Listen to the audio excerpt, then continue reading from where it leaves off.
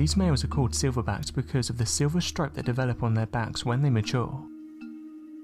The oldest males of the group are at least 12 years old. These troops also include several younger males, adult and juvenile females and infants. In addition to providing protection to group members, silverbacks maintain order and decide all activities within their troop. They schedule feeding trips, resting time.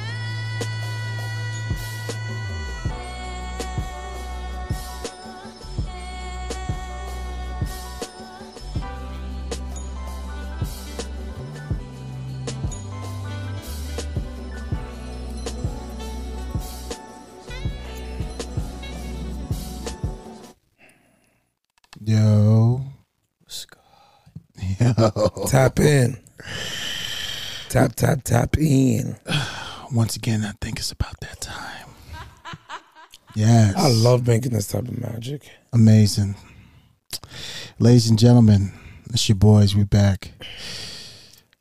It's episode 46. I want to thank everyone that listens. I want to thank everyone that supports. Well, we want to thank everyone that listens, everyone that supports. Yes. Because we're here for y'all. Like, preach, bro. Y'all keep us going, man. Right. Like, all the amazing comments and just the love and support.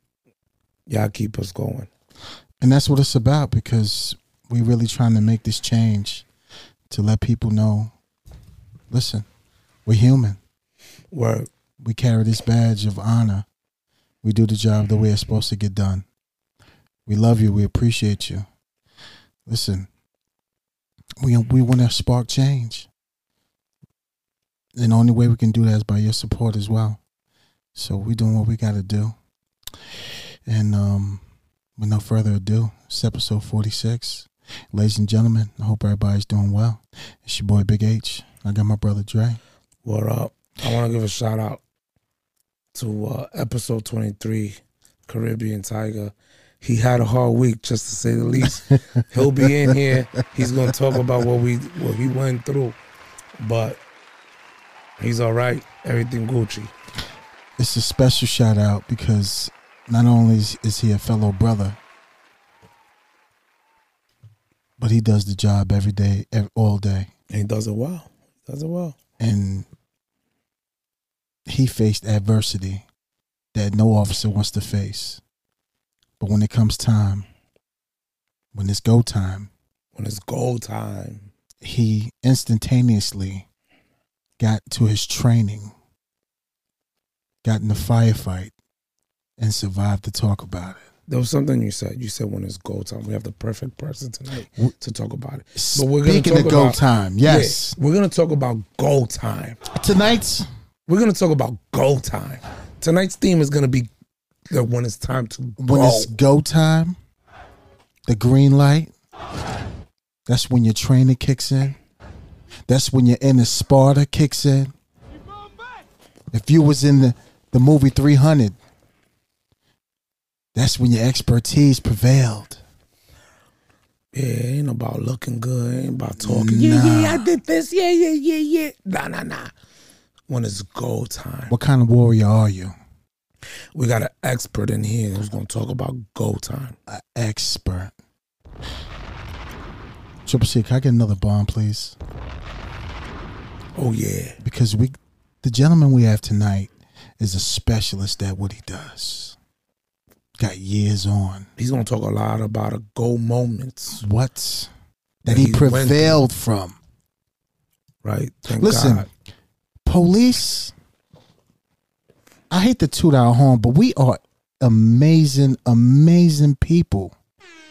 I toot it for y'all, bro. We have the sickness, bro. It is a sickness. We run to it. It's like your gangsters run away from it. We run to it. They do the shooting and then they run away. Right. You know that morning when he called me, I was upset that I wasn't there. I wanted to be there. Absolutely. To be with our brother. Yeah. It's like if you call me, I want to be there. Absolutely. I want to be there. I get excited. I don't want to get a phone call. I want to be there. Right. It's a different mindset. 100%. It's a different mindset, and we don't get the respect that we deserve. And it's time that we start getting the respect. It really is. Here's the thing, that our population, first responders, we're very nice, we're very caring, and then it's been all these years, all this time, we have been taken advantage of. And it's frowned upon if we got to turn into that gorilla when it's time to do gorilla things. They don't want that because we specialize in violence. But we point our violence towards the bad. It's professional violence that has to be conducted facing the adversary. There's no other way around it. Come on, man. We don't want to hurt good people. When people say, the guy's right there with the gun, we're going to chase him to get the gun. You're not going to do it. How do you think we're going to get that gun off that individual? You think he's willingly going to say, hey, guess what? I got a gun on me. Especially a gun, that's a hot commodity. Come on, man. That's worth more than gold on the street. Do you know how many hats we got to wear in this job? Do you not understand the things that we go through mentally that we don't even get help with? And it's sad because in most cases, if you do speak up, they're going to find a way to get rid of you. Why? They're going to say you unfit. Who goes through 20 years, 25 years of daily trauma 24/7? Like it's nothing. Like it's nothing. And then we got to turn around and smile in everybody's face and deal with it. But they're so quick to be like, oh, police officers, first responders have the highest rate in divorce. Yeah. What do you think? Yeah. You know why? Because no one's helping us. And we don't have any other mechanisms to cope besides working out and like drinking. I'm not going to build a boat in a bottle. That's not me. I'll do that when I'm like 80. Right. But listen. But yeah, let's get into it. I hate to start it off like that, but it's just, my brother went through it this week, and God bless him. He got through that firefight. No, we had to put that up there. Absolutely. Early. But he prevailed, and he's going to talk about it once he's healthy and mentally he's focused and back to his norm. But love you, bro. And we was with you this week, and we're going to come see you again this week. But it's real stuff, people. You got to understand this. Serving this purpose is fun. We enjoy it. But when it's go time, you got to understand we have to turn into a different person. Right. It serves a purpose, trust me. But listen, let's get into it. Episode 46. What's that website? Listen. What's that website you keep looking at? I keep seeing you. You always on it. Ladies and gentlemen, don't forget about the website to get the merch. www.silverbackchronicles.com. We have all your latest gear. Hoodies, beanies, scullies, hats, trucker hats. We got a new color that just came out for the hoodies too. Don't even tell them about it. We're not going to say nothing yet. T-shirts. Patrol officers love them. It's amazing. Breathable. And we're giving you discount. Like, come on now. Come on, man. We're giving you a discount. You're looking fly off of work. Right? Looking grown and gorgeous. You're looking fly off duty. Absolutely. You know what I'm saying? But shout out to our website, www.silverbackchronicles.com. Please go on there, browse. You can see a little bit about our story. You can see pictures of us. We just here to we here to entertain, and we here to give you the real. And there's nothing like the our vision and what's being brought to the podcast world. It's never been done like we're doing it. And that's just the super fact right there. 100% fact. You know what I mean? And also a shout out to our sponsor, Starbucks USA. Like we said, go out there, get that. We see it in every episode, 20%. 20%. Don't forget the Silverback Podcast is the, what you call it? 20% discount code. Yeah, that's the code. All caps, Silverback Podcast. Get you 20% off. Put your handgun in there. And enjoy yourself. TSA approved. So you can fly the way you want to fly, baby. Yeah. You know what I mean, Jelly Bean? They'll take care of you. Right. Triple C, you got anything? No, we good. Dre, you got anything? Nada. All right. With no further ado, we about to get in this. My peoples, we have a phenomenal guest tonight. I'm proud of this man. We finally got him. We got him tonight. Yeah, we were trying to get this guy. We were trying to get him for a minute. But we got him. With no further ado, ladies and gentlemen, my brother Ray is in the building. What's up, baby?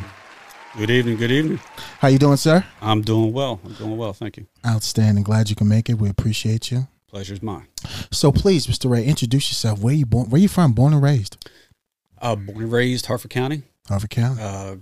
In my teenage years, grew up in Essex. Nice. And graduated from a Votech school down there, and ended up buying a house later on in Harford County. And I've been in Harford County since. Nice. So that's Harford County, Maryland. So he's a Maryland guy. Definitely a Maryland guy.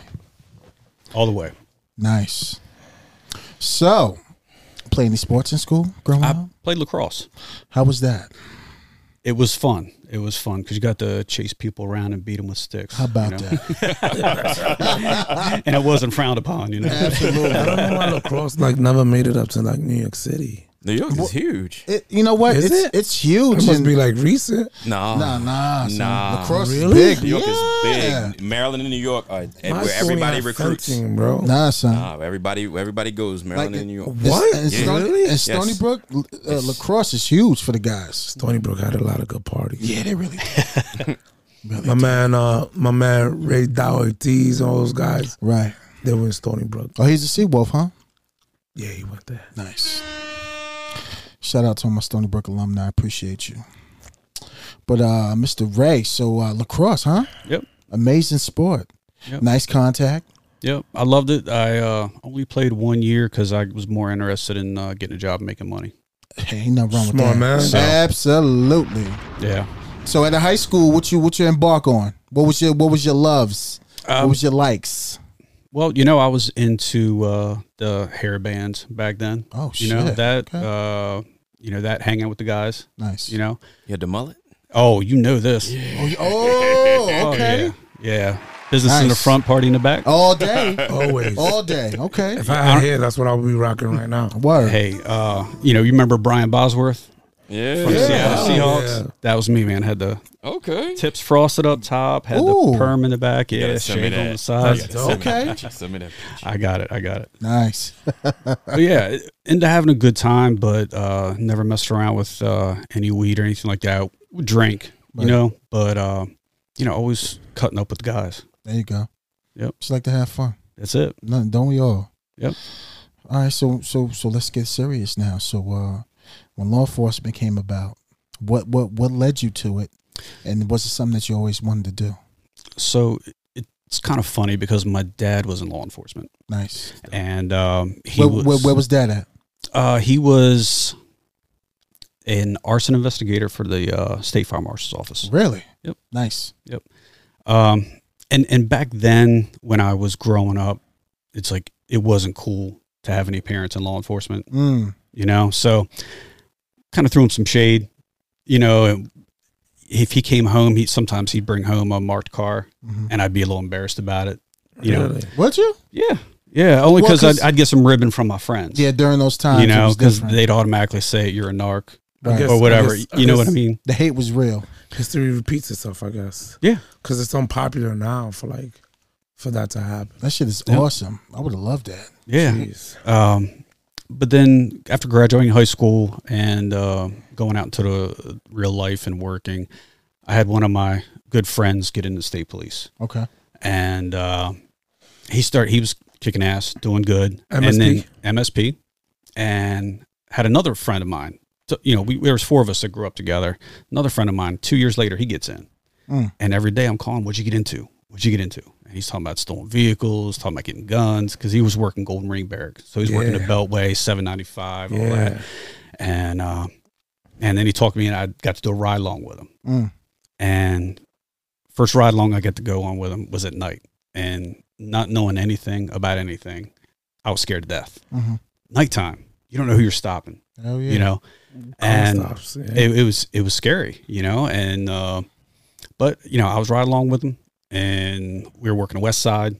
We stopped a car around Security Boulevard on the outer loop, and he's like, "Come on, you walk up the car with me." I'm like, all right, I know you like, Eddie, you mind, man? yeah, right. I'm like, "You got a gun? I can, Right. Can you spare one for me? Exactly. So, walk up, and I'll never forget it. It was a light green 300Z, guy with his date, and the guy was drunk, Guy reached over for the glove compartment to get the registration, and there's a bag of weed. Oh, wow. My partner doesn't see it because he's on the Okay. driver's side, Right. and he's probably about 6'1". So, you know, it's hard enough to bend over to talk to the guy. But, you know, here I am watching his hands and all, and we get back to the car. I said, hey, man, you want a drug arrest? He's like, what are you talking about? I said, there's a bag of weed in the glove compartment. And so ended up not only getting a drunk driver, but also getting a bag of weed. His girlfriend had to get a ride from the Beltway, you know, had to call somebody out to come pick her up. But What year was this? Like this around was here? 1995. So Nice. weed was definitely This was illegal. 1995. Oh yeah. And I was hooked. After that. I was hooked. Yeah. So that was in 95, 96. I got in the academy Wow. and started July 1st. And it showed me a whole nother way of life, because before that I was a blue collar worker. You know, I went to work 5 days a week, 7 to 4:30, running machines, you know, measuring things with tools, you know, turning wrenches. I was getting my hands dirty every day. Mm-hmm. And all I really knew about law enforcement was maybe a little bit I saw on cops, Mm-hmm. but living vicariously through my buddies, you know. And that night I got hooked, you know. I got in the academy, and I believe it was August of 96. And I'm sure both you know, but I'm not sure about the listeners if they know, but the state police is the only academy you have to live in for 6 months. Yeah. Right. You live there Monday through Friday. Right. And so you're basically fair game 24/7 sometimes, but 24/5. Mm.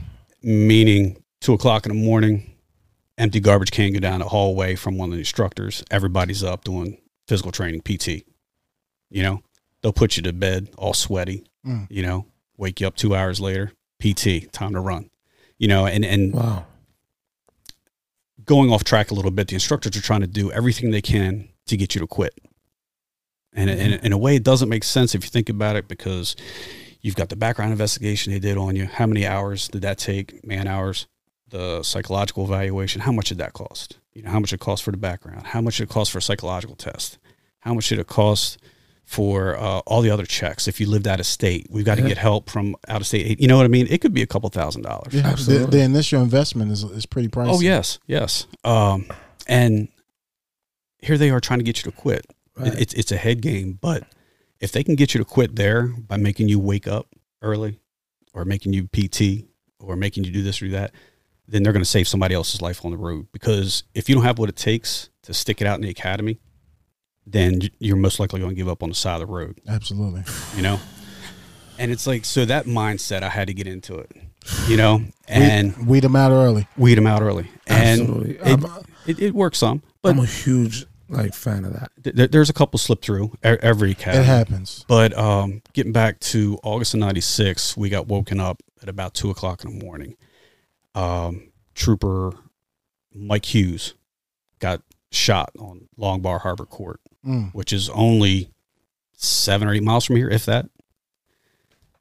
And I was living in Hartford County, Maryland, 2 miles from where it happened. Mm. And I'm like, I'm sitting on a bus with all of my comrades, and we're on the way out to help search the crime scene. And I'm like, somebody just got shot wearing the same uniform I want to wear, Right. you know? But it's like, that didn't deter me any. And if anything, that made me want to try to find what was going to link the suspect to the actual crime, Mm. you know? He ended up surviving. That was a real crazy story about what happened with him, but it's 26 weeks. You know, it's a lot of PT, a lot of academics, so much physical, you know, hands-on, officer safety, you know, driving, firearms, and they're just jamming everything down your throat. But it was amazing because every one of our instructors just loved the job. And you could tell they loved what they do because they wanted us to be able to protect ourselves and our partners. So they took it very seriously. But it flew by, but it was the longest 6 months of my life, I believe it. you know? But it's definitely not for everybody, Mm-hmm. but for people who want to and I don't want to be cliché, but kind of live life on the edge. Right. 99% of the time, and I'm sure both of you, well, I don't know with work at Baltimore City, but 99% of the time it's kind of boring. It's complacency. You're doing it's pretty much the same stuff all the time, but then that 1%, it's balls to the wall. You know, it's running and gunning. Mm-hmm. You know, you could be finding a load of dope in a car, or you could be handling a fatal accident. You know, it's so many different extremes. I gotta ask you, like, I'm a car guy. Tell me about, like, the car, the driving techniques. Tell me about, like, did you have any crazy car chases? Well, because cars is like the thing for me. Yeah. I'll tell you, we had in the summers, we had because I worked Interstate 95 for most of my career. Towards the top or the bottom, like from the Delaware line down to the Baltimore City line. Oh, nice. Like in the middle, nice. Like top and like central. Yep. Baltimore, Hartford, Cecil County. Yeah, that's awesome. Which is like a lot of traffic. Oh, it's that's it. Nonstop. Yeah, that's all the drugs. But that's what I enjoyed, to where, you know, they want you to go out and write tickets, you know, and warnings or whatever. But it's a proactive type of police work. It's not reactive, and I've worked at both. Reactive, I'm talking about like a full service barrack, Bel Air Barrack here in Hartford County, Northeast Barrack in Cecil County, Westminster Barrack, Carroll County, where they alternate their 911 calls with sheriff's office. So you go to a domestic, you can go to an armed robbery, you can write a ticket in between there. You know what I mean? Yeah. But working at like Golden Ring Barrack or the Highway Barrack up on Interstate 95, your main thing is traffic safety, you know, investigating traffic accidents.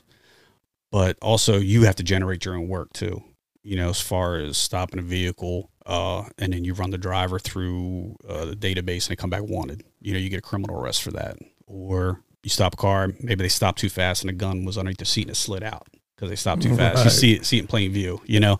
So that's what I enjoyed. I enjoyed stopping the cars, searching them, you know, getting criminals off the road, you know. I always put my uniform on every shift saying, somebody's ass going to jail today. Nice. You know, it was exciting. It was exciting. You know, I wasn't just handling calls. You know, I was doing my own thing, and it was very rewarding. Some of the most interesting chases I had with motorcycles up on Interstate 95. Really, motorcycles? Oh, man, Greek Week. You heard of it up in Philly? Of course. So Saturday mornings, Saturday afternoons, there'd be packs of crotch rockets going northbound, you know, and 911's blowing up because all the citizens are calling, oh, these motorcycles are passing us doing 100, so-and-so, blah, blah. Well, I remember one night, there was a bunch of us that were out there waiting just for them to come back south. And like what time, what year? This was, like, this was probably around 99, 98. This was a while ago. So we had a couple troopers up north in Cecil County. They spotted them, whole group, like 30 of them coming down, just weaving in and out of traffic, passing people on the shoulders. So we got in Hartford County, and there's about 6 of us. So we started doing a traffic drag. And what that is you get troopers, they'll start straddling all the lanes, and they'll start with the speed limit, and then they'll slow down almost to about 5 miles an hour. Wow. So we figure if we did that, then that's going to make all the motorcycles go up the shoulders. When we start seeing them go up the shoulders, we'll just have cars come out on the shoulder and stop. So it's almost like a roadblock. And I was smart.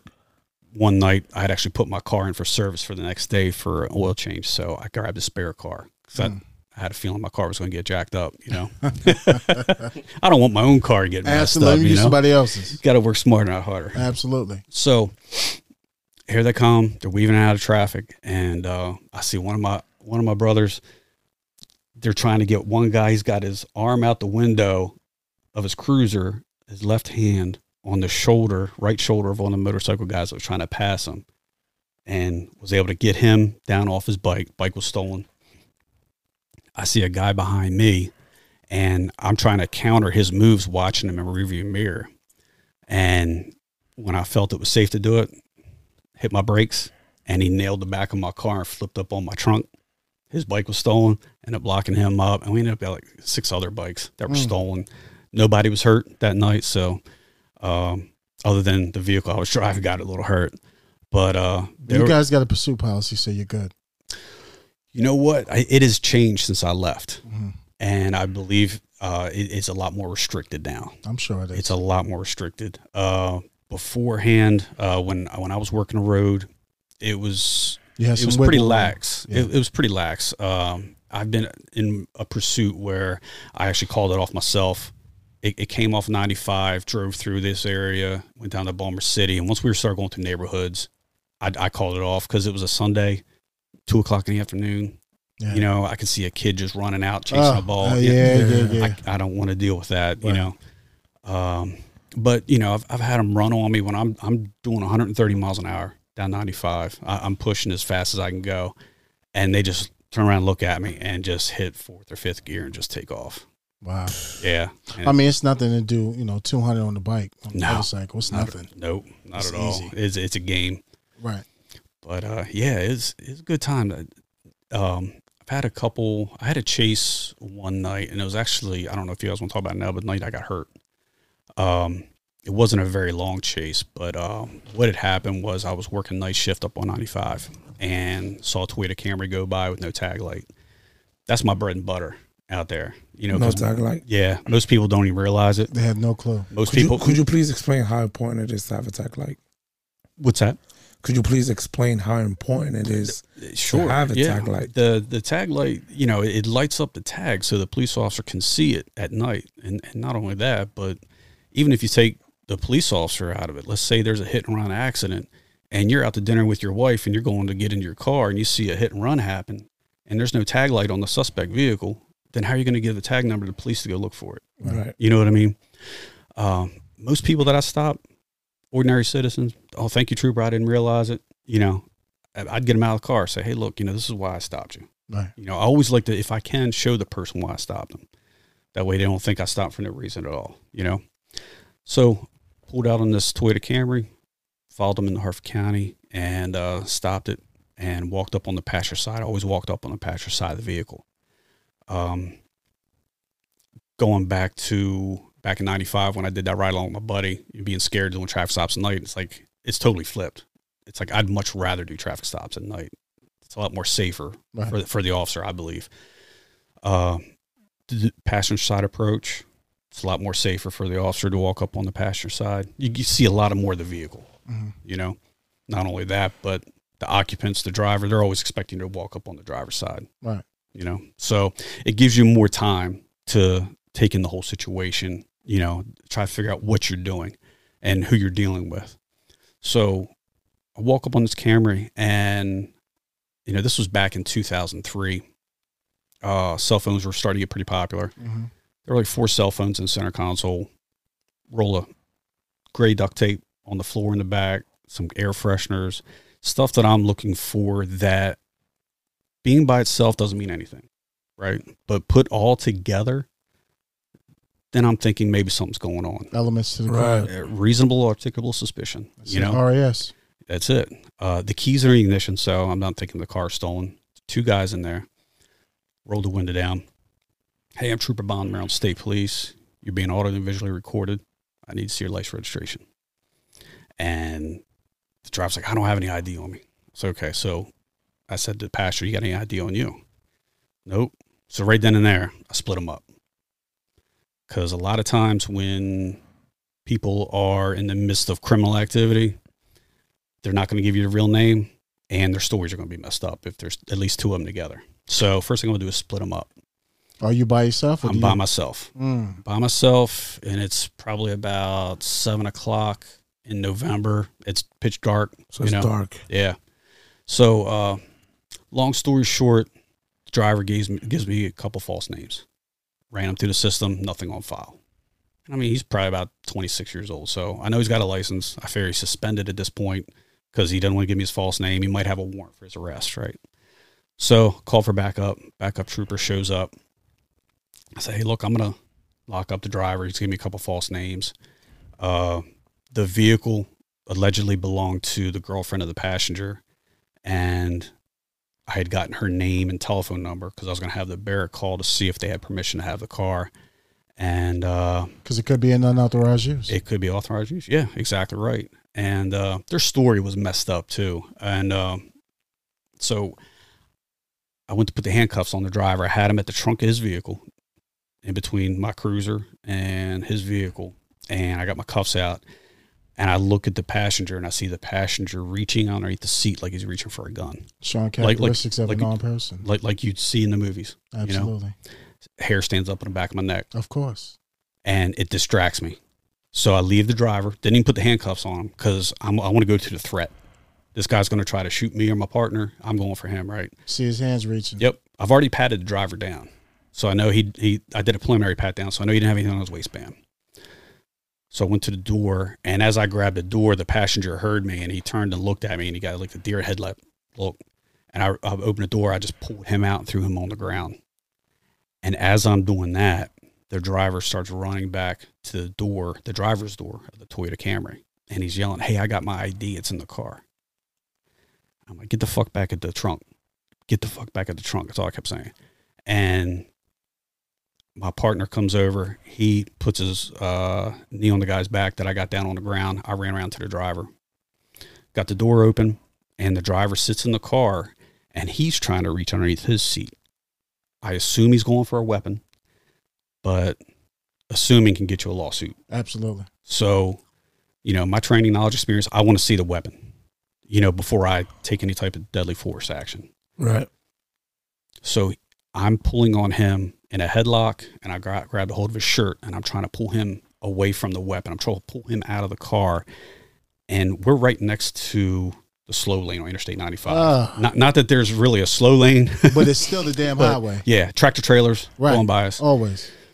So I've got that in the back of my mind. I've got this guy trying to reach for a gun. I'm worried about my partner over there. And I was like, I just stay in a task at hand, what I got my hands on. So I'm trying to pull him out. I can't pull him out.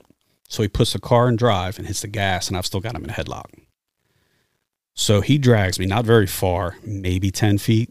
But by that point, the B-pillar, which is where the seatbelt's connected to up near the driver's left ear, that slams on my right forearm. And I break grip, and he takes off, and he almost gets T-boned by a tractor trailer because he pulls right out into the interstate.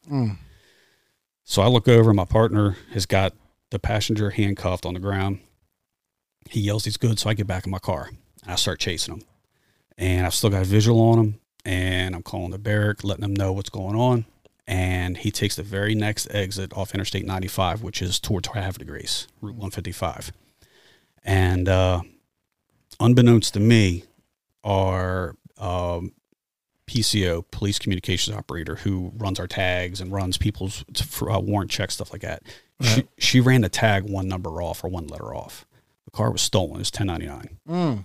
Had no idea. Or the traffic stop would have been totally different. Absolutely. Right? So I'm chasing him. He drives up a couple miles. I'm chasing him. We're hitting close to triple digits. And I don't know why. I assume he looked in his rearview mirror because all of a sudden I just see him start spinning in the middle of 155. And he crosses over the southbound lane and crashes up into the woods.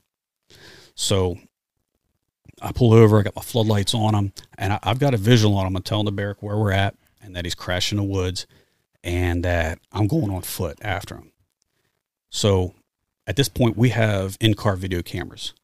And I'm thinking if I turn my car off, it's going to kill the battery between my strobe lights going, the video camera going, all that. So I always kept a spare key on my gun belt. So I got out. I left the car running, locked the car. And by the time I got out and locked the door, the suspect jumped over the trunk of his vehicle because he wrecked into the woods. He couldn't go towards the front. So he got out, jumped over the back of the car, and ran into the woods that way. So being November, you had the dry leaves and the sticks, and I could hear him running. You could hear his footsteps. So I'm in the woods after him, got my gun out. I'm yelling, "State police, stop, state police, stop." And nothing. And all of a sudden it got quiet. And I'm like, I started looking around, and there were backyards. It was a small strip of woods. It was maybe 10 or 15 yards wide, but it was probably about 50 yards long, and it ran parallel to the road. And so I figured, well, he probably hit the grass, and he's probably hitting a residence. He's going to try to, shake a door, try to find an unlocked door and hide in the house. So I started knocking on doors. Hey, if you see this guy, he's wearing a yellow polo shirt, blue jeans, he's about this tall, call 911. So I got the cavalry coming. They're coming for me. And all of a sudden I hear a gunshot. And I'm like, what in the world was that? And I'm thinking, well, there's cornfields around, you know, rednecks. Maybe they're out spotlighting deer, you know, looking for deer, shine a light on them, shoot them. Well, one of my partners, actually the guy that backed me up out on the stop, someone had picked a prisoner up. So my partner come up to me. His name's John. John met me on a side street that ran parallel to the road that he had wrecked off of.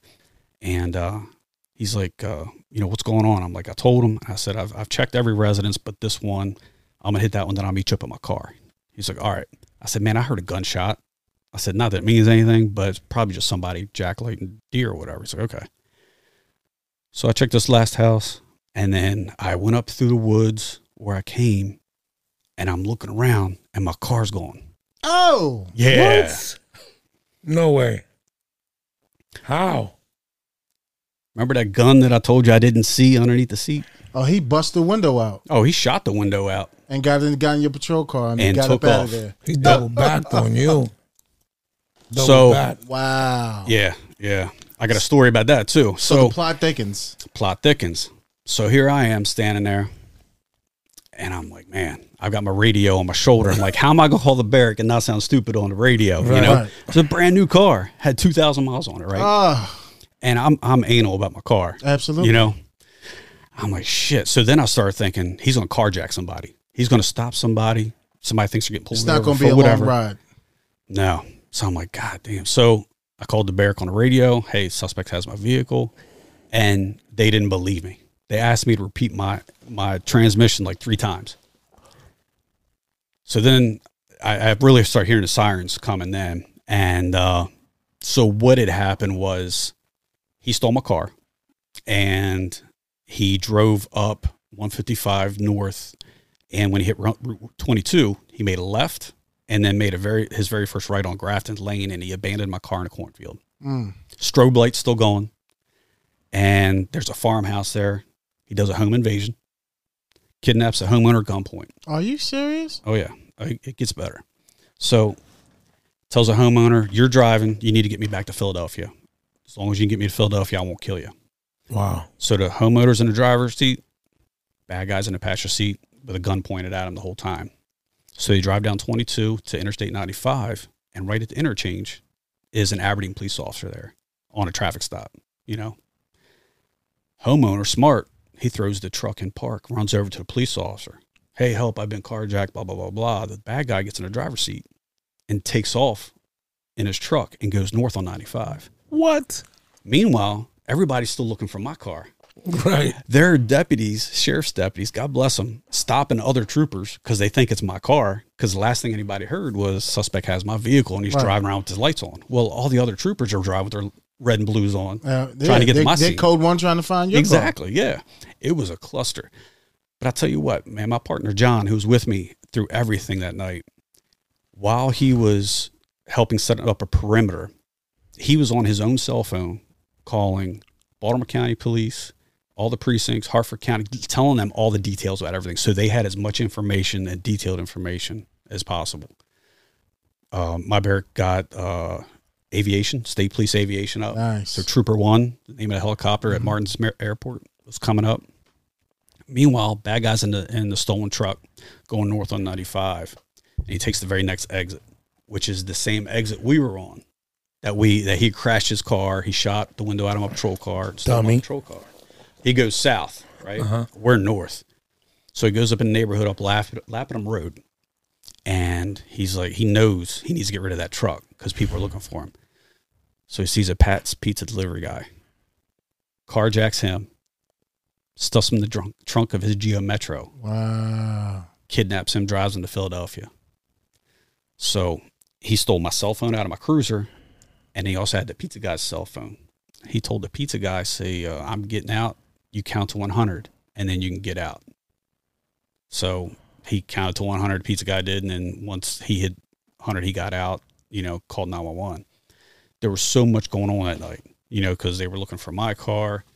They were going for this truck, and they didn't realize that the two were connected. Trooper 1, the helicopter, actually found my car because they were flying up to us and saw this cruiser sitting in the middle of a cornfield with the strobes going on. But 2 days later, the marshals were able to track the guy down and get him. They pinged the cell phones. Wow. And they caught him. And so the story is the two guys I stopped in a stolen vehicle for tag light out on Interstate 95 were part of a drug trafficking organization. Gotcha. I stopped them on a Saturday. 3 days before I stopped them, it was a Wednesday, they were ordered to drive to New Jersey to kill a rival drug dealer. So they stole a car, drove out to Camden, New Jersey, kicked the door in. Drug dealer wasn't there. The target was not there, but the target's girlfriend and 6-month-old baby were. Wow.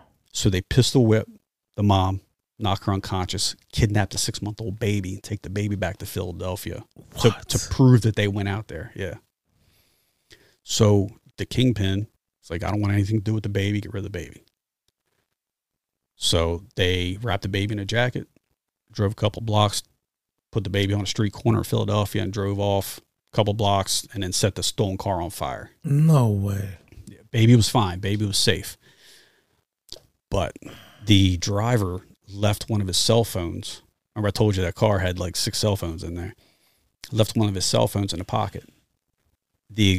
Almost the exact time I'm on the side of Interstate 95 with these two outstanding citizens, the FBI are putting them into NCIC for being wanted for this kidnapping and home invasion and assault. Right. But the timing. It didn't click fast enough. Right. So they were on their way to Baltimore to let things cool off because they knew the feds were looking for them for that home invasion and kidnapping and assault.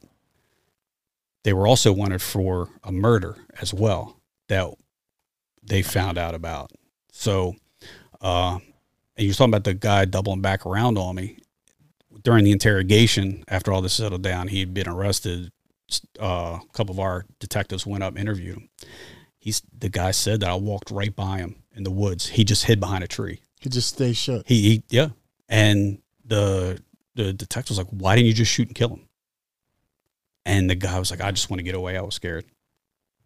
And it's like, you don't know how many 9 lives you have. You know how many times, there are times when you're on the job and you almost got killed. You almost got run over. Or maybe someone patted somebody down. They missed a weapon, but you found it. Mm-hmm. That was one of those times like, man, besides almost getting hit, when he was dragging me and traffic coming, but he could have shot and killed me that night. Yeah, he just wanted to get away. Yeah. Yep. These guys, the criminals, they, for the most part, like I would say 90% of them, they just want to get away. They just want to get away. And I tell you what, I tell people this sometimes. I think that one of the reasons, and I might be going out on a limb, but I think one of the reasons was because I don't think he killed me because I treated him like a human being. I knew he was a dirtball on the side of 95. I knew it. Right. He's giving me these different names. I know he's a dirtball. But you know what? I'm like, sir, look, I'm still calling him sir. You know what I mean? It's a game. Yeah. It's a cat and mouse game. It's a cat. There's going to be more days that they win than we do. Yeah. It just comes with the territory. But when we do, I don't take it personal. When I got you, I got you. Right. Exactly. That's it. I can't tell you how many felons I've locked up for how much dope on 95 or domestic assaults where guys have beat their girlfriend up or the wife. And they're sitting in handcuffs in the front seat of my car because that's where state police put their people in the front seat of the cruiser. Why is that? We don't have cages. But it's also easier to keep an eye on them Really? and watch what they're doing. Yeah. But handcuffed to the front? No. Never. Oh, to the back. To the back. They just sit in the front seat. Yep. How many felons I had, say, I've never been treated this way before. I'm like, hey, man, I don't take it personal. It's my job, If you're going to be a man, I'm going to treat you like a man. Absolutely. If you're going to be an asshole, I'm going to treat you like an asshole. We talk about that all the time. Yeah. So, I really think that because I wasn't disrespectful towards him, it's not part of my job to be disrespectful to anybody. Right, like you didn't call him a bitch. Now you're walking by, he's hiding behind a tree. He's like, yeah, he called me a bitch, so I'm going to shoot him. Because you were respectful. I honestly think that's one of the reasons why. Amazing. But, I could be wrong. But all I know is he had the opportunity. He could have shot and killed me.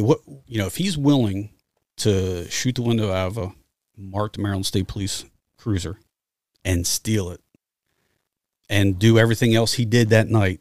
2 kidnappings, home invasion. Why didn't he just, he was wanted for murder as well. Why wouldn't he just put one in the back of my head? He wasn't a killer because he wasn't he wasn't cold-blooded. Right, Cold-blooded, he'd have killed the child. He'd have killed the homeowner, took his car. Yeah. He'd have killed the pizza delivery kid, took the Geo Metro. Right. He wasn't cold-blooded. And there's different types of killers, unfortunately. But it's the world that we live in. You know what I mean? Yeah. And he wasn't stone cold. He was probably just trying to get some money. He probably for the bag. All right, whatever. But he was going to kill a dude if he was home now. If he had to, yeah. If the dude was there, I'm pretty sure they killed him because he beat up his girl. Right. Yeah. You know what I mean? But they didn't harm the child. That goes to show you that there's still some humane in that individual. Right. Right. But if he's stone cold, I mean, whatever Stone Cold would have been a different story. Different ball game. Yep. But wow, that is an amazing story. It was crazy because that's intense, man. I've got partners, other troopers I knew who had to retire, on a medical because they lifted up a spare tire and blew their bicep. Right. And I bust his balls all the time. Like, man, come on, get out of here. You getting that check every month for that? Right. You need to start hitting the gym more. Absolutely. Right. Until your shit shows up in the Baltimore Sun and on the internet. Right. Then come talk to me. Just busting his balls a little bit. Right on. Yeah. But I miss it. I miss the running and gunning. I miss the camaraderie. Right. There's nothing like it. But I don't miss the bullshit that the men and women are dealing with today. No. Real quick, like, how was the camaraderie? Like, it was unbelievable. I mean, it's as much love that there is, no matter what uniform you wore, we still knew we still bled the same way. Absolutely. And even if I never met you before, I'm taking a bullet for you. 100%. Whatever. That's just how we operate. But, on the same note, you better be able to take a joke because police have a sense of humor I've never seen before. 100%. I mean, I've seen some crazy things, I just told a story the other day about a time when I did a stint up in Cecil County working up there, and this was back in 2003. And we still use Polaroid cameras back then for evidence. Ooh. Take it, shake it, right. Yeah, shake it like a Polaroid picture, right? Absolutely. Don't even know what that is. Man, I took a report for an assault and a destruction of property, and I took some pictures of the vehicle that was damaged, the weapon that was used, and then the suspect and the victim, and put my report in a nice little folder. And I'd been typing up my report, working on it, I had my camera out and all this, and then I got sent to another call, and I was at the barrack in the troopers room doing all this. Mm-hmm. And so I got back, finished up my stuff, and put my pictures in the envelope that was stapled to the manila folder. And next day I come to work, and I got called into the barrack to see the detective sergeant. And I'm brand new there, and I've never met the detective sergeant before. They're in charge of reviewing all the criminal reports, make sure everything's okay, make sure all the I's are dotted and the T's are crossed. So I go in there, and I'm nervous, and detective sergeant's like, you need to explain something to me. I'm like, all right. And that's exactly how he came off to me. I'm like, man, I never met this guy before. I never disrespected him. So it's like, yes, sir. And he's like, this report, what's it about? So I told him. He's like, what are these pictures? And I'm like, well, the picture of the vehicle that was messed up. I took this crowbar as evidence, blah, blah, blah. There's the victim. There's a suspect. So he's like, these pictures right here? And I'm like, yeah. So he starts throwing these pictures at me. He said, what's this picture? And it was the vehicle. What's this picture? It was the crowbar, is what the suspect used. What's this picture? And, went on. So I had about 8 pictures. So that gets to the very last picture. He throws this picture down. What is this? And it's a picture of one of the toilets in the barrack with a big deuce floating in it. I'm like, you got to be kidding me. And he starts laughing his ass off. And I had accidentally left my stuff out when I went to hand. And one of my partners got a hold of it and slipped it in there. And he's like, hey, man, don't ever leave anything out. And I was like, duly noted. Nice. That's hilarious. Ain't nobody trying to see that. Oh. Man, I'll tell you, crazy times. I believe it. Crazy That's times. awesome. Yep. So how many years total with the state police you did? Little over 9 years. Nice. Little over 9 years. Yep. Yeah. My most productive years were 99 and 2000. Though, and I say that in regards to drug interdiction and criminal interdiction, working Interstate 95. And I'd made one arrest where I stopped a guy for no seatbelt and found a compartment underneath the center console. Ended up being 2 ounces of crack. Well, unbeknownst to me, there was another car about 0.2 of a mile down the road with the four-way flashers on. One of my partners like, hey, man, I'll go check on him. I already had the guy in handcuffs, whatever. Somebody goes down, checks on him, and he runs this guy's name over the system. And it's the owner of the car that I just stopped and found the compartment in. I'm like, detain him. Right. So these two guys from Baltimore City, Randallstown area, drug trafficking ring. And I never went to court for the case, but I ended up seizing both their vehicles. They had a little bit of cash on them. The 2 ounces of coke, guy had a little bit of weed in his car, the one that was the owner of the car and the car he was driving. And I never went to court for it, so I didn't know what was going on. I went to the grand jury hearing because I had charged them with felonies. But that was it. And then, ironically, about 10 years later, I'm already retired, and I get a federal subpoena for this guy. And come to find out that the feds have had a hold of these guys and had charged them with the RICO statutes. And they wanted me to come testify because the crack that I found was the first evidence that law enforcement, as I'm making air quotes with my fingers, the first evidence that law enforcement had in their hands that established the beginning of their drug trafficking organization. Wow. Well, one of the stories that goes along with this is, I forget what year it is, and it hit the news. I don't know if you guys are familiar with Rashid the Rock Rockman. He was a heavyweight. Yeah. Heavyweight boxer. Yep. From Maryland, Baltimore, Maryland. Yeah. So these guys meet up with I believe it was a nephew of Rockman, him and another guy, to do a dope deal. They borrowed Rashid the Rock Rockman's car. Wow. And the two guys I locked up, they meet up with them. They get in the back seat of the car and they end up robbing him. And when they robbed him, the guys I had locked up actually murdered the driver and the passenger, just execution style. Really? Yeah. Robbed them, took the dope, everything, took their cell phones. And when they grabbed one of the victim's cell phones, they accidentally hit redial. So the last number that the victim called was his mother. Mom wasn't home, so her answer machine picked up. Wow. So they're talking about Everything. this robbery, talking about the hung it up. brains blowing out. Yeah. But they put the bodies? They left them in the car. Oh, shit. They left them there. It was Timonia or Pimlico area. Wow. Where it happened. Yeah. So like it was still left on the answer machine. Mom got home, listened to it. She recognized the voices because they all grew up together. So she heard about how her son was murdered from the childhood friends who actually did it. So, yeah, it was crazy. So I ended up listening to a bunch of this during the trial down in Baltimore City, the Garmats courthouse. And it was crazy. They had fired their attorneys during this RICO trial and pled that the court had no jurisdiction over them, almost like the sovereign citizenship. Right, sovereign citizenship. Yeah, it was nuts. Wow. It was nuts. Yeah. To know that it was like a full circle. You know, here had been 10 years since I'd retired, and here I am testifying in court about this case that happened back in 99. When you just got a small drug arrest. Yeah. Yep. Crazy. And they were killers.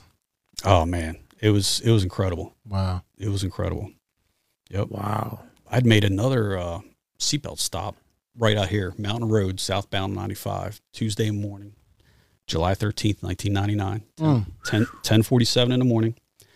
First day I got to wear my stripes. You know, I got promoted. So had 3 years on the job. So what, like corporal? No, just TFC, Trooper First Class. Okay. Stopped this New Jersey, Lincoln Continental coming south, speeding, no seatbelt, guy's by himself. Did the passenger side, get his license registration. License was just issued 2 days ago, right? Okay, so New Jersey license has the height, but they don't have the weight. Not like Maryland. Maryland has height and weight. So I'm looking at that, and he gives me the registration. I said, whose car does this belong to? He says, it's my aunt's car. So what's your aunt's name? And he just looks at me. I'm like, what's your aunt's name? You know? Did I ask you a puzzling question, bro? Yeah. Right. I'm like, she's letting you use the car. Right. You know? Hello. And your Yeah. mama. Well, it's on the registration right there. I'm like, I know that. I'm asking you. Yeah. I said, do me a favor. How much you weigh? And he said, I don't know, 160. I said, all right, do me a favor. Step out to the back. Step back. Because I want to check his height and his weight, see if it matches at least the height. And it was off by like 4 inches, his height. I'm like, why didn't you change? You were just there. Why didn't you change your height? Oh, they wouldn't let me. So I'm like, where are you going?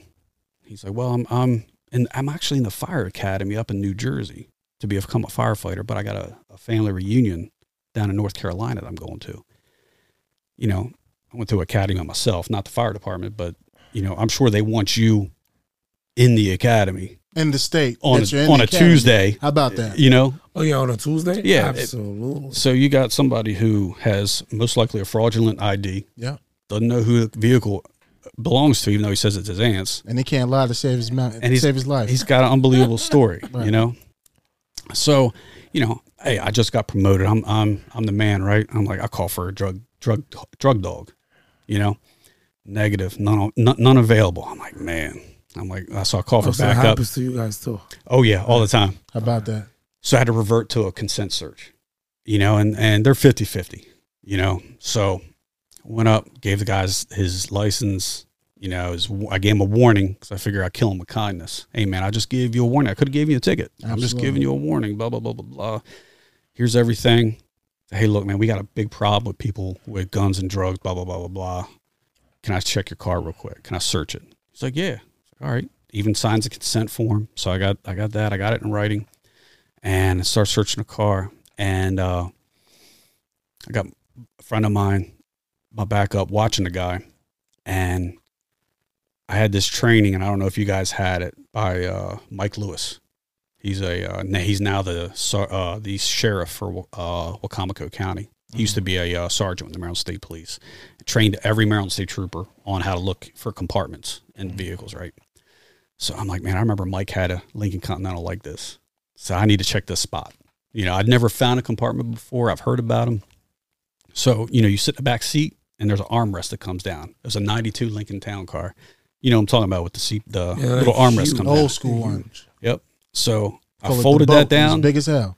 and I checked that leather flap. You know, when the armrest comes down, usually a leather flap right here, it matches the same color of the interior. Correct. I hit it. It's hard as steel. And I'm like, holy shit. So I went around, popped the trunk open, and I'm looking, and there's a small donut for a spare up underneath the rear deck where the speakers would be. And I'm like, this is a full-size car. Mm-hmm. It needs a full-size donut, right? So I turned and looked at the guy, and the guy wouldn't look at me. He's just looking straight over Interstate 95. I'm like, yeah, I got you. I pulled the donut out, bounced it on the ground, see if I heard anything bouncing around in there, and nothing. So went to grab the carpet, and it's glued down. I'm like, here it is. Bingo. And I ripped the carpet, and there's this steel box. And I'm like, I went around to the side of the back door, opened the back door, and I just ripped the back seat off the frame. And there were duct tape packages everywhere. Oh. Wow. So leaned out, told my buddy Chris, go ahead and lock him up. And before I go ahead and lock, the guy passed out. He fell. I mean, the adrenaline, he fell out. So it was a hidden compartment. That trap door was behind that armrest. And you had to sit in the driver's seat, put your foot on the brake, hit the cruise control and the rear defroster. And it had a piston attached to it, and it'd slide over to the passenger side. Wow. And you'd reach in there. And it was over 6 keys of crack cocaine.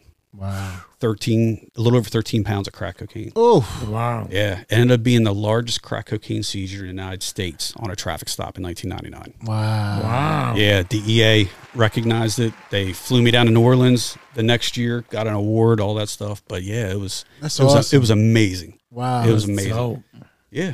isn't it amazing how like the stash boxes work? It's incredible. I saw a stash box, like you have to open the glove compartment. There was like, you know, back in the day, it was a 92 Camry. It was a 2-door. Okay. You don't see too many 92 2-door Camrys. So there was like a button. You have to touch that button with a penny, but your AC has to be not all the way at not the AC, the fan. You have to put it to heat, but it had to be halfway. It couldn't be all the way like at full blown, and it couldn't be like just at low. It had to be like in the middle, and that will open the stash box. I'll tell you, man, if these criminals put as much time and effort as they do to get around us into a legitimate business, there'd be so many millionaires running around here. I'm telling you, man, it's crazy. I got one coming south. I'm not going to take all the credit for it because it was a lookout. DEA called the barrack, and I just happened to be standing next to my sergeant in the barrack. And he writes down this tag number and all, and he hands it to me and says, hey, man, DEA's following this guy down. They don't know who he is, but they got him on a wiretap. If you can develop some type of PC, probable cause, to stop him, just get his ID so they know who he is, and you can cut him loose. All right. Me and my corporal, who's my next line supervisor, we go rolling out. And we were always in competition, you know. So I ended up getting the guy. I stopped him for doing 3 miles over the speed limit. But let me ask you, like, how do you see all these cars? Because there's nothing but cars just whizzing by you. Well, when you're looking for a gold Chrysler 300 with Texas plates on it, it's not that hard. It's not that hard. Coming south, yeah. So stopped him. Guy was by himself, right? And again, passenger side approach, and there was probably a 6-pack of empty Red Bulls on the passenger side of the floor. Bunch of cell phones, air freshener, all the makings of possibly a mule drug trafficker. Absolutely. So again, license registration. So he gives me a California driver's license, a CDL driver's license. So he has the right. He can drive a tractor trailer. And then the Texas registration of El Paso, which is a big point of entry, borderline between Texas and Mexico. So here's his story. He said, I live in California, and I had a warrant in New York City I had to take care of. He said, so I took a bus from California to El Paso to borrow my uncle's car and drove up to New York. I said, you got the warrant paperwork? He said, yeah. He's handed it to me. It was legit. Okay, so like 3 days ago, he had to be in court for this FTA warrant. It's something dumb. Okay. And I'm like, all right, so what's your uncle's name? He had no answer. Exactly. He started getting the cotton mouth. Oh, yeah.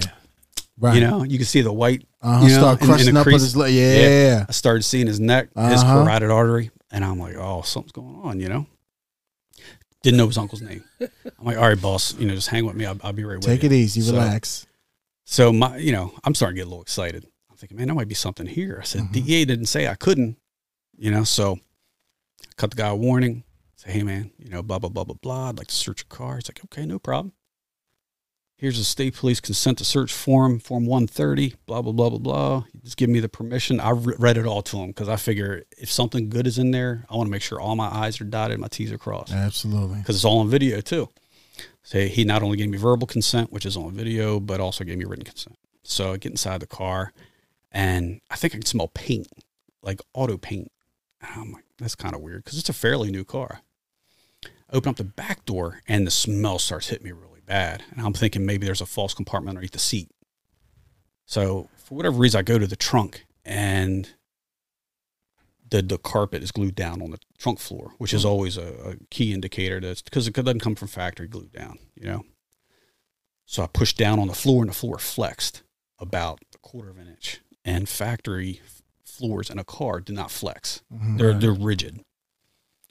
So I'm all right. So I went back up with the guy in handcuffs. I said, look, you're not under arrest. I said, but there's something suspicious in this car. How do I get into it? He's like, I don't know what you're talking about. I'm like, all right. So I went back to my trunk. I always carried a 3-foot crowbar for times like this. Absolutely.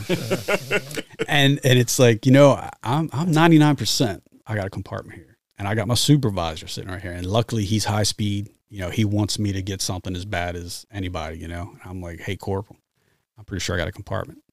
He just looks at me, smiles, and shrugs his shoulders. Do what you got to do. Exactly. Do what you got to do. So, all right. So I went up to the guy, and I'm holding my crowbar. I'm like, look, I'm going to give you one more time. I don't want to mess your uncle's car up. I'm going to find it. I'm going to find it. And he just turned it away from me. Thank you. Yep. He just gave me the car, So I went to the trunk, and I saw a seam where it looked like two pieces were welded together. And I start hammering with this crowbar. And it probably took me about 20, 25 times. I busted it open and all I could see were cellophane packages. I'm like, I'm good. Because for a second, I thought we were going to have to buy this guy a new trunk. Absolutely. You know? So we take the car, we take the suspect back to the barrack, and I proceed to start busting open. And, you know, you're talking about earlier where if one of your partners gets into something, you want to be there with them. Of course. My partner, John, who was with me the night I got hurt, this seizure actually happened about a month before I got hurt. John was off, and I called him like, dude, I don't know what I have, but I got the mother load. He's all right. He got suited up. He came out. He was off. He came up to the barrack with some tools. Sound like y'all. He helped me open up the trunk, and I ended up having to get the local volunteer fire department to come out with the Jaws of Life. Nice. We ripped that trunk out of, and what they did was they took the identical trunk floor from another Chrysler 300. Wow. Mounted it 4 inches above the factory floor, so there's a void there, right around the spare tire well and everything. But you can fit stuff in there. It covered from the tail lights all the way up to the back seat to the fender wells. Wow. And they packed it, right? So we get one of the cellophane packages out, and it was currency, cash, $532,000. Damn. In cash. Yeah. Yep. It was unbelievable. And my buddy Mike Lewis came up, Sheriff Lewis now. He was Sergeant Lewis then. He heard about it. He wanted to come up, check it out. And he started laughing. He's got this southern drawl. He's like, boy, you really fucked that trunk up. I was like, yeah, Mike, I did. And he starts laughing. He gets a screwdriver out, and he pops about 3 screws off of inside the rear fender well and pops some screws off the taillights in the trunk and pops the rear bumper off. And you can see the 2 trap doors right there on how you're supposed to get. And he just takes a hammer and hits one. It was just, they used Bondo. It's like a putty that body and fender guys use. Yep. And it just fell off. And all the money, it was saran wrapped and fabric softener sheet and saran wrapped again. And it was tied all together. So all you had to do was pop the doors off and pull the strings, and all the money would come right out. Yeah. Of course, I went the hard way and got the Jaws of Life and ripped the trunk out. But guy was like, man, I don't know anything about that money. I just want to go. And we called DEA up and said, hey, look, this is what we got. You know, of course, they were excited because of the money. They got 10% right off the top. But they were like, go ahead and let him go. We want to see what happens with the wire. The wiretap. All right.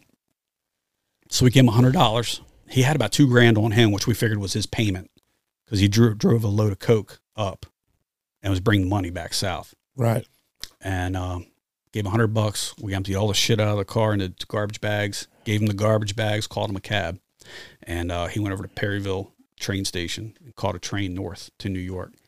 And 2 days later, and this is all from the wiretap from this point on, the drug trafficking organization, a couple of their members drove the suspect I had, who had the money, drove him down from New York. They drove through the barrack parking lot. And the car was there. It was still there, the one that I seized that had the compartment, all the money in it. So the guy proved, because he had no receipt for the money. I wanted to give him a receipt, but it was going to take a day. He's like, no, I just want to leave. All he had was a written warning for me for speeding, doing 68 and 65. So, you know, he told his boss, I imagine he told him, state police down in Maryland took your money. So somewhere between Perryville, Maryland, and New York City, they killed him. Oh. Dumped the body. What? Yeah. Yep. You figure you lose $500,000. Oh yeah, you know, yeah, because you wasn't giving them that. They you know, they're prepared to lose dope. They know they're going to lose dope, but they don't want to lose money. They don't want to use the money. No, it took 8 hours and 2 money counters to count all that money.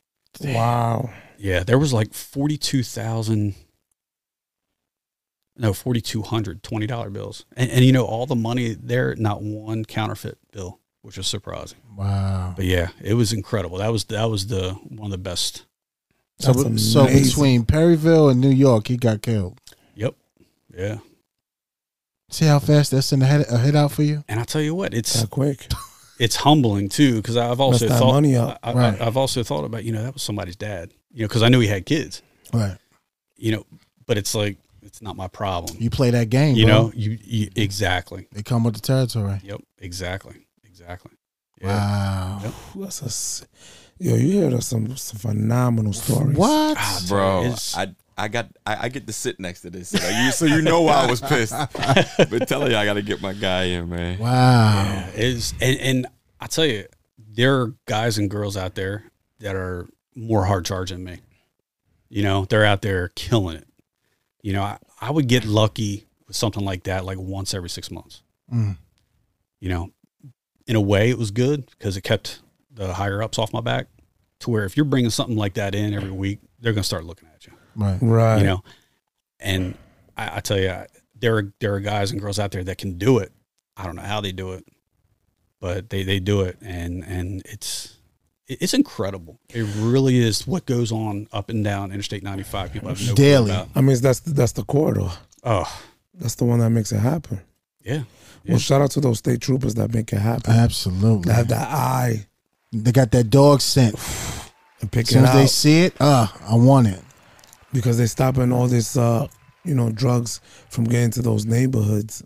Yeah, I worked one case with Baltimore City and the task force, and they called up to the barrack one night. I was working 3 to 11 and had a lookout for a guy coming south, supposed to have a big load of coke, and my sergeant was like, "Go ahead out, sit. I won't give you any calls. Just look for it." I'm like, "All right." So it was a Friday night. I sat out there, nothing, and I even stayed out a couple hours on my own time, nothing. And I was looking for a green Chevy 4-door with Maryland tags, BGN 302. I'll never forget it. And never saw a car. And the following week, I think it was Monday or Tuesday, I had the range. And usually, I don't know about with the city, but the day we qualify for day fire, night fire, you go to the range and then you go home. That's your day. That's it. Special assignment. It's training. So that's what it was. At the time, our range was in northern Hartford County. Got done. It was probably about 3 o'clock in the afternoon, and my sergeant's like, "All right, man, you know the deal. Go home. Be quiet. Be quiet between here and going home." Right. Right. Yes, sir. So I get on 95. I'm cruising home, and I'm cruising at trooper speed, and I'm passing a couple of vehicles here and there, and all of a sudden I pass a green Chevy 4-door, and I look in my rearview mirror, BGN 302. I'm like, coming south. Way. Yes, Gotta sir. be kidding me. I'm telling you, my hand to God. So I slowed down, and I called up this city detective that I was working with, who just happens to be in jail right now from that whole gun trace force, task force. Yeah. Wow. Right? So I'm like, "Hey, you still looking for that car?" He's like, "Yeah, why?" So we heard he came home, but he had to go re-up, back up in New York. I'm like, "Well, I'm behind him on 95 now." He's like, "Well, stop him." I stopped. We're on our way. I'm like, "What do you want me to do?" Right. You know what I mean? I was like, "Do you have PC probable cause to hold him?" He's like, "Yeah, I got everything." I'm like, "All right, I don't know this guy. I trust him just like I trust you." Yeah. Absolutely. In your personal car. No, I'm in my cruiser. Oh, okay. Yep, I'm in an unmarked cruiser. But yeah, so I actually stopped him right here, exit just past 77, exit 77 coming south. I stopped him for cracked windshield. Went up, and I'm off duty. I got my camo pants on. I got a T-shirt on that says State Police. Shit. And it's like, the guy's got to know something's up, because it's not every day you see a guy dressed in camo pants and a T-shirt stop you because you got a cracked windshield. Right. You know what I mean? So it was his car. He gives me his license, registration. So where you coming from? Oh, I had a job interview up in Riverside. And I'm like, "I've been following you since Havre de Grace." Right. So I already know. So, he's not telling the truth. So if he's not telling the truth about that, he's up to something. So, I called everything. Everything came back okay. The car wasn't stolen. He wasn't wanted. He wasn't suspended, because I'm looking for a reason to hold him longer. And I was done. I wrote him a repair order for the windshield. I called up that detective, said, "Hey, man, my part of the job's done." I said, "As far as the Maryland State Police goes, I can't hold him anymore." Right. He's like, "I've got enough." I'm like, "Okay." So went up, gave him his stuff, and I was like, "Hey, look, can I search your car?" I'm leaving some details out, but he's like, "Yeah." I'm like, "All right." So he stands back with another trooper and go up to the car, open up the back driver's side door, and there's a leather jacket on the back seat. And I grabbed that leather jacket and I pulled it out. And as soon as I pulled it out, he says, "No, stop." And this is the owner of the car telling me to stop. I'm like, what's wrong? He's like, I don't want you searching my car. I said, okay. So I put the car coat back on the back seat. I called the detective. I said, look, this is where we're at. And he said, well, we're northbound with a canine. He said, don't let him go. So, all right. So they ended up showing up. We detained the guy. The dog alerted to the vehicle, and ended up being like 6 ounces of powder in this guy's coat, but no bricks. He was supposed to have like 30 bricks. And come to find out later, I had to go down to Baltimore City and testify in this because that ended up being the first physical evidence they had against this guy. And he ended up getting some serious jail time out of it, even though I only had 6 ounces on him. Mm-hmm. But I think combined with the task force and what, city was doing with him, they ended up doing some good time on it. But it's just little things like that. I just happened to be in the right place at the right time. Yeah. Wow. That's awesome. Yeah. Damn. It was fun, man. For the 9 years I was out there, man, I had a blast. Now you was busy. Yeah. I was busy. And I spent a year up in Cecil County where I was doing the reactive police work, handling calls. And I had one call. It was June 10th, 2002. And it was for a hit and run. And, I show up. It was like 11 o'clock at night. I was working 11 to 7. And talking to this lady, she just bought this brand new 4-door Chevy Cavalier. Not the nicest car, but it was nice to her. Mm-hmm. You know what I mean? And her boyfriend was a biker dude, did not like police. Did not like police at all. And the whole time, like, ma'am, I'm going to do my best to find out. Because the only description she had was it was a gold-colored SUV. That was it. And I was like, ma'am, I'll do my best. And her boyfriend or husband, whatever, was like, you're not going to do shit. You guys suck, blah, blah, blah, blah, blah. So that kind of got me fired up. Right. And I'd already been on a job for like 6 years. So, I still had a little bit of piss and vinegar in me. Absolutely. So. Going to talk like that to me, bro. Yeah, exactly. So, man, I tell you, I drove around Cecil County for 6 hours and I found the car. I found the car. And I went up and knocked on the door and ended up being a juvenile that was driving it. Wow. Yeah. And because his brother, who was underage, was drunk. And it was a good feeling because I knocked on the door at like 6 o'clock in the morning and woke mom and dad up on a Sunday morning or whatever morning it was. And told them, how much of an asshole their kid was, right, basically. And they were like, you know what? Why don't you go downstairs and wake them up? They're down. Hey, no problem. Would love to. Yep. Woke them up. And I only remember the day because my son was born on the 11th, the following day. That morning after I went home to get some sleep after, finding the suspect vehicle. And I got to wake up the biker. Because as soon as I left the suspect's house, Captain Asshole, I stopped by Captain Asshole's house, had all the information on a 3x5 index card. Mm-hmm.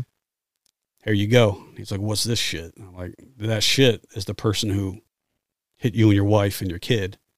And that's the person I told you I would find. Mm. And, he turned and he was like, he stuck his hand out, shook my hand. He's like, I'll never think of police the same way. There you go. Wow. I'm like, that's almost more rewarding than getting a load of dope. Absolutely. You know what I mean? Because you're changing somebody's whole way of thinking. He was a non-believer. Yep. Yeah, definitely. Yep. But unfortunately, there's just as many of us in uniform who turn the tables. Right. And no matter who you are or who I am, the people just see the uniform. And if they've been wronged, then that's all they know. That's it. It's that bad. And it's just a damn shame, that law enforcement doesn't get a better rap, and I think a lot of, unfortunately, there are a lot of people who are in uniform who have lost the reason why they got on the job. And, they look at it as a burden instead of looking at everything as an opportunity to try to do something good. Right. And, I've spent years where I worked and I helped recruiting out, and I did a lot of interviews of people who wanted to get into the state police. And we always ask them, why do you want to become a state trooper? Why do you want to be a police officer? And everybody, I want to help people. Like bullshit. You know, you're not going to be helping anybody. Right. You know, you're always dealing with people at their worst. Right.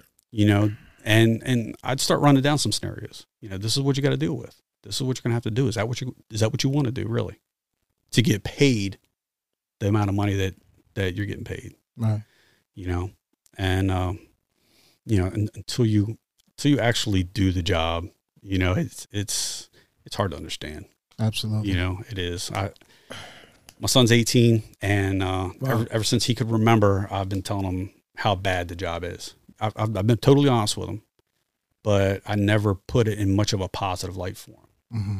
And to this day, he doesn't want to be in law enforcement, which, you know, knock on wood.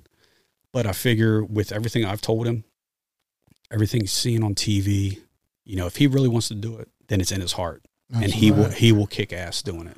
Right. You know, yeah, this is a job that has to be in your heart. absolutely. Let me ask you, what's your opinion like on everyone that has an opinion on how to do the job that's never done the job? The keyboard lawyers. Yeah.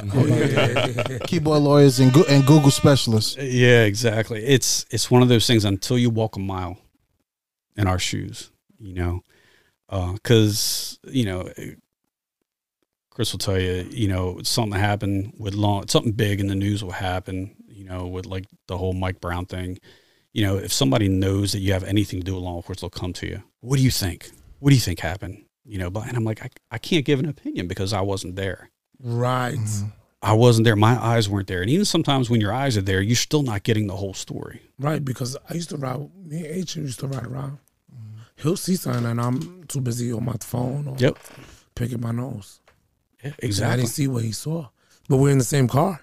Yep.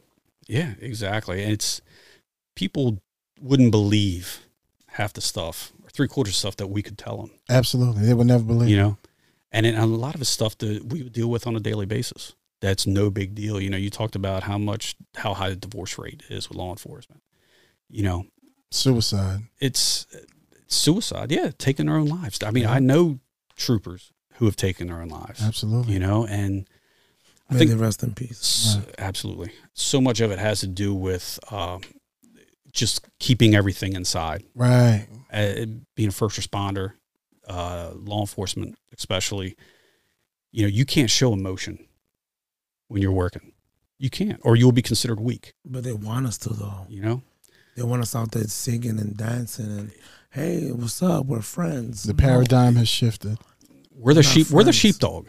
Yeah. We're the sheepdogs protecting the herd. Always The herd and of forever sheep. will be. We're annoying to the sheep. The sheep think we're a pain in the ass, you know. But they But need they us. want us out there walking. They Yeah. want us out there walking the perimeter. They want us out there to be the front line defense. Well said. You know, Absolutely. it's tough because I know I'm divorced twice now. Talking about divorce, the first one definitely contributed from my job Mm-hmm. because I put all my emotions in a box.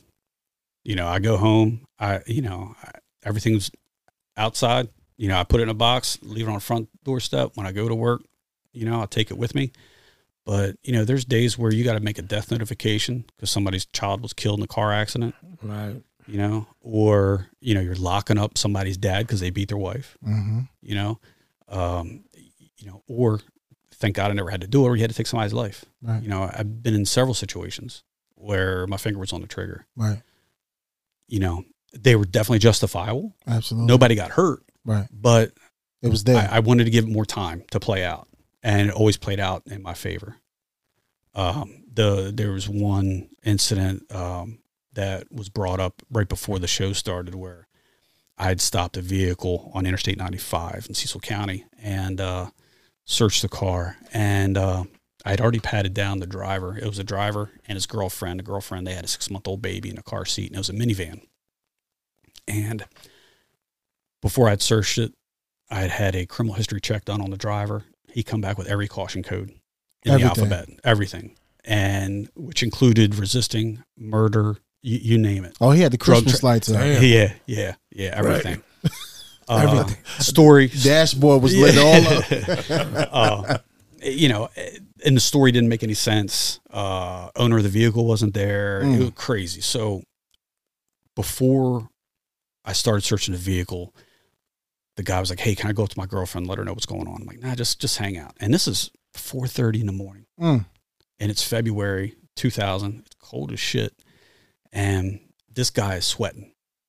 He's got, just sweat beads on him. And I'm like, it's like 20 degrees outside. Yeah. You know, what the hell am I doing? But, you know, he's sweating.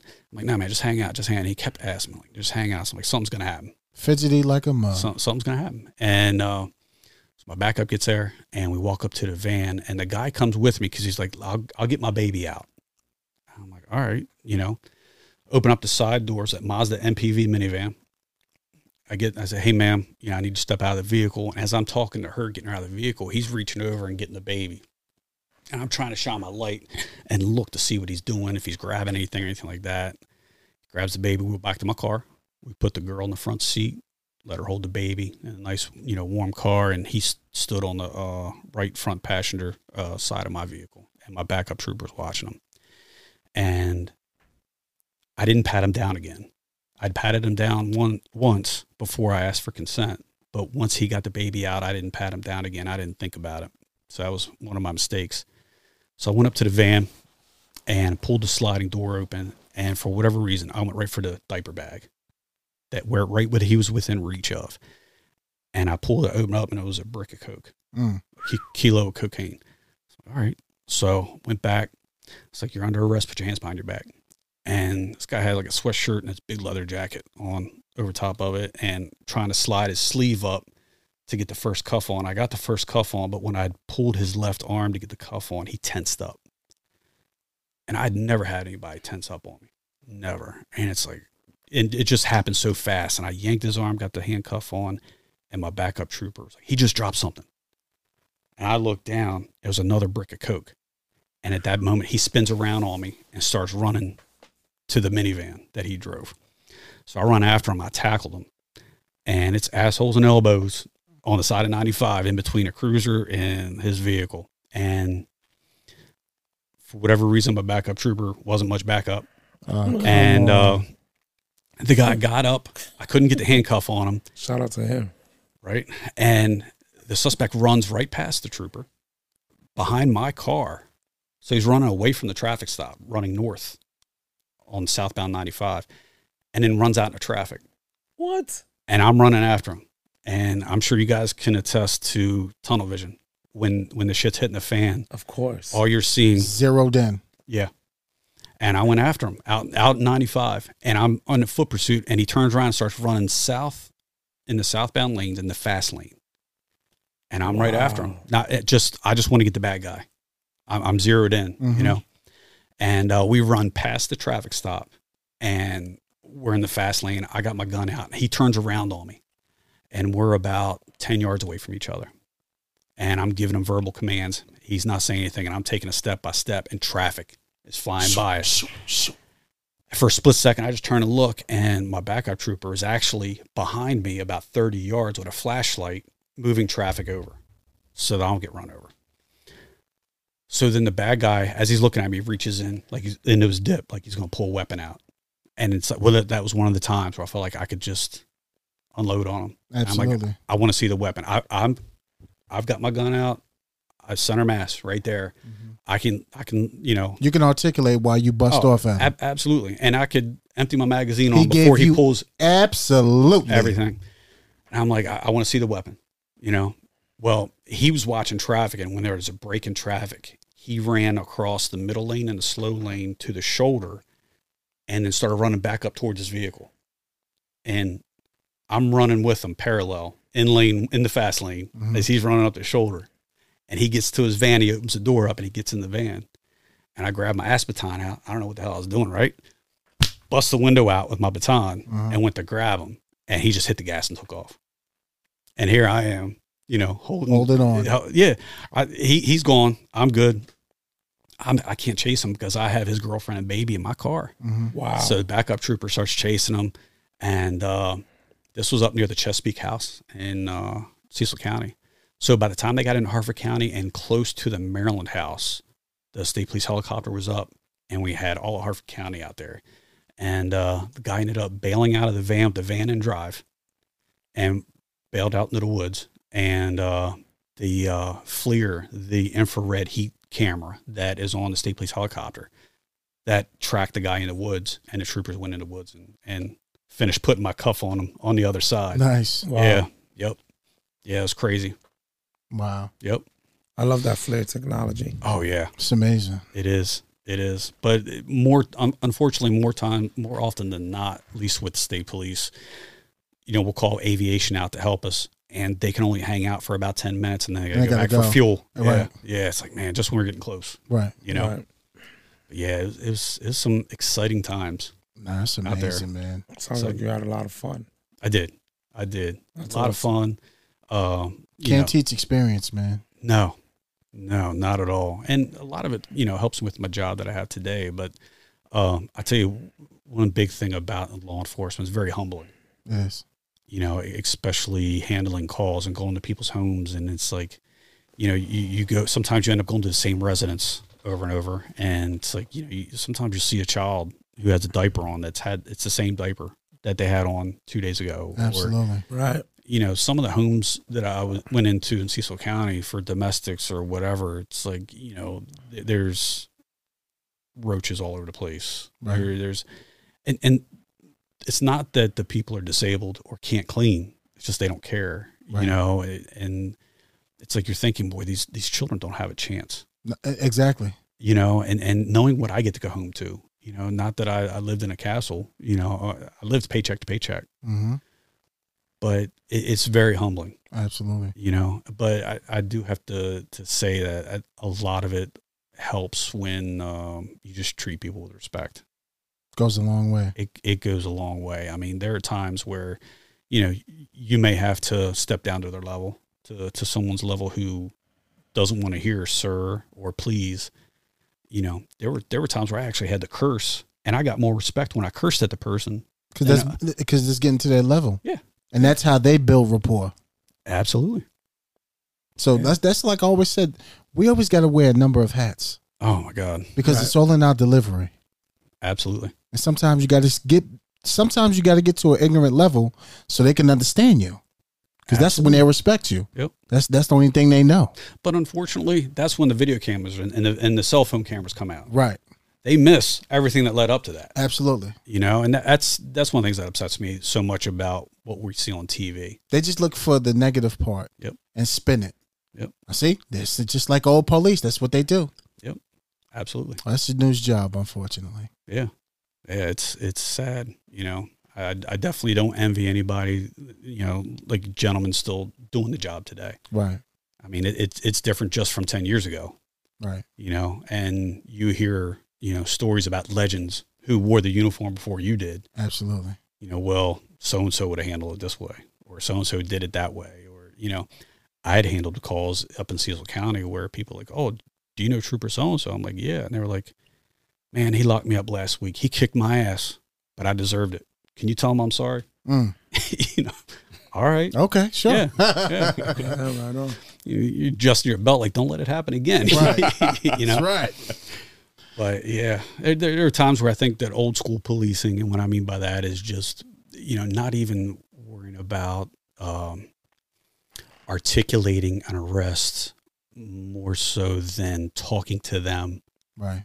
And especially talking to them in a way that they'll understand. Yes. And it builds that rapport, and I'm not talking about just overlooking something, something that is major. I'm talking about overlooking something that's minor. Mm-hmm. Sometimes it's better to build a rapport than to have to go through the whole process of everything where, something's going to help you out in the future. Right. So yeah, it's definitely rewarding. It's a disappointing career at times, but it's more rewarding. Absolutely. How was the transition from police work to now civilian life? It took it took a couple years for me to feel like when I'm off duty, because when I was a trooper and I was off duty and I'd go out, obviously if I'd have to be armed. Right. And you work 24/7, even though you're only getting paid 8 of those hours. Absolutely. You go out, something happens, you got to handle it. Right. And that there's a stress that's on you, because not only do you have to handle it, but then you have to worry about the Monday morning quarterback. Right. It's not what you did right. Right. You know, it's what you did wrong. I got critiqued on the night I got injured. You know, and what I got critiqued on was because when I talked to the subject before I knew he was going to be under arrest or anything, I had my back to traffic. So we're in between the cars, my Cruiser and the Toyota Camry, and the subject's back was towards the woods and my back was towards traffic. Did you put yourself in the right position? And I had a captain who, I don't know how many years have been off the road, who critiqued me saying that, you know, I was a piece of crap because I stood the wrong way. And I stood that way because I'm not the tallest of, you know, guy. I'm 5'9", you know, but when I put my Stetson on, my headgear, my hat, a lot of people call it a cowboy hat, but it's called a Stetson. I put that on and it completes my uniform, but it can also be intimidating. And the shoulders are on an angle so that water runs off. And the guy I was dealing with was 2 inches taller than me. So if I'm got my back towards traffic, I'm up on the higher angle than him. So I'm looking more down on him. So I'm trying to use everything I can to non-verbally intimidate him so that he doesn't what am I trying to say here? Trying to elevate the I want to keep control of the stop. Absolutely. You know, so if you want to stay in control. Absolutely. And if that's for me being able to tower over him, then that's fine. That's fine. Then that could save his life as well as mine. The good old captain didn't understand that. He didn't want to hear it. No, he hasn't been out making car stops in a long time, but it's always quick the Monday night quarterback. So I didn't lose any sleep over that. I knew why I did what I did. Exactly. You know, plus I went home at the end of the night. And that's all that matters. That's all that matters. Yep. Absolutely. Yep. No, that's awesome. Yeah. But yeah, it took a couple years. I mean, I still, I'm armed all the time. Still. I was getting ready to say, I still hope you remain armed all the time. All the time. Man. And it's a good feeling to know that I don't have to act if I don't need to. Right. Because the permit I have, it's the LEOSA, the Law Enforcement Officer Safety Act. I can carry all 50 states. Yes, you can. I don't have no police powers. But, you know, if something were to happen, you know, main thing is mine and my family's safety. Absolutely. You know, that's the biggest thing. And that's federally. That supersedes all state and local laws, baby. Yep. The only thing that I keep my eye on is New Jersey, because they won't let you carry hollow points. Yeah, they don't. Right. Which is crazy. Which is unreal, especially right now. Right now. Yeah, Jersey's out of. They're showing off a little bit. Yeah. They're a little different. You don't want to think that there's an officer out there that would charge a retired officer having hollow point bullets, but there's always that one. Always that one. There's always that one. Right. I don't want to be that one. No. So we count. You know, every time we go back to New York, I gotta set it up for New Jersey. Okay. Which is a pain in the ass. I carry what I carry. That's it. If it's gonna happen, it's gonna happen. I went to Atlantic City one night and stayed in a hotel off Black Horse Pike. So we were coming back from the casino, and local PD there had a DWI checkpoint set up. And I had my Glock with hollow points in the glove compartment. And I pulled my credentials out and just had in my lap my ID and my badge. And the officer came up, and he's like, "You Leo?" Short for law enforcement officer. I'm like, "Yes, sir, out of Maryland, trooper." And that was it. He's like, "Hey, open everything up. Let this guy through. We got a Leo here. Have a good night." I'm like, hey, "Be safe." Yeah, I drove right on through. I mean, they were cool. I mean, the times are different now. Yeah. You know what I mean? Yep. So, law enforcement should always take care of law enforcement. 100%. They should. They should. You'd be surprised about the attitudes sometimes. No, I believe it. It's a lot of assholes. Right. I stopped a guy one time, a Connecticut officer, small department. I'd never heard of it. And he gave me his ID and his driver's license. I stopped for speeding. It wasn't like 78, 80, maybe, and 65.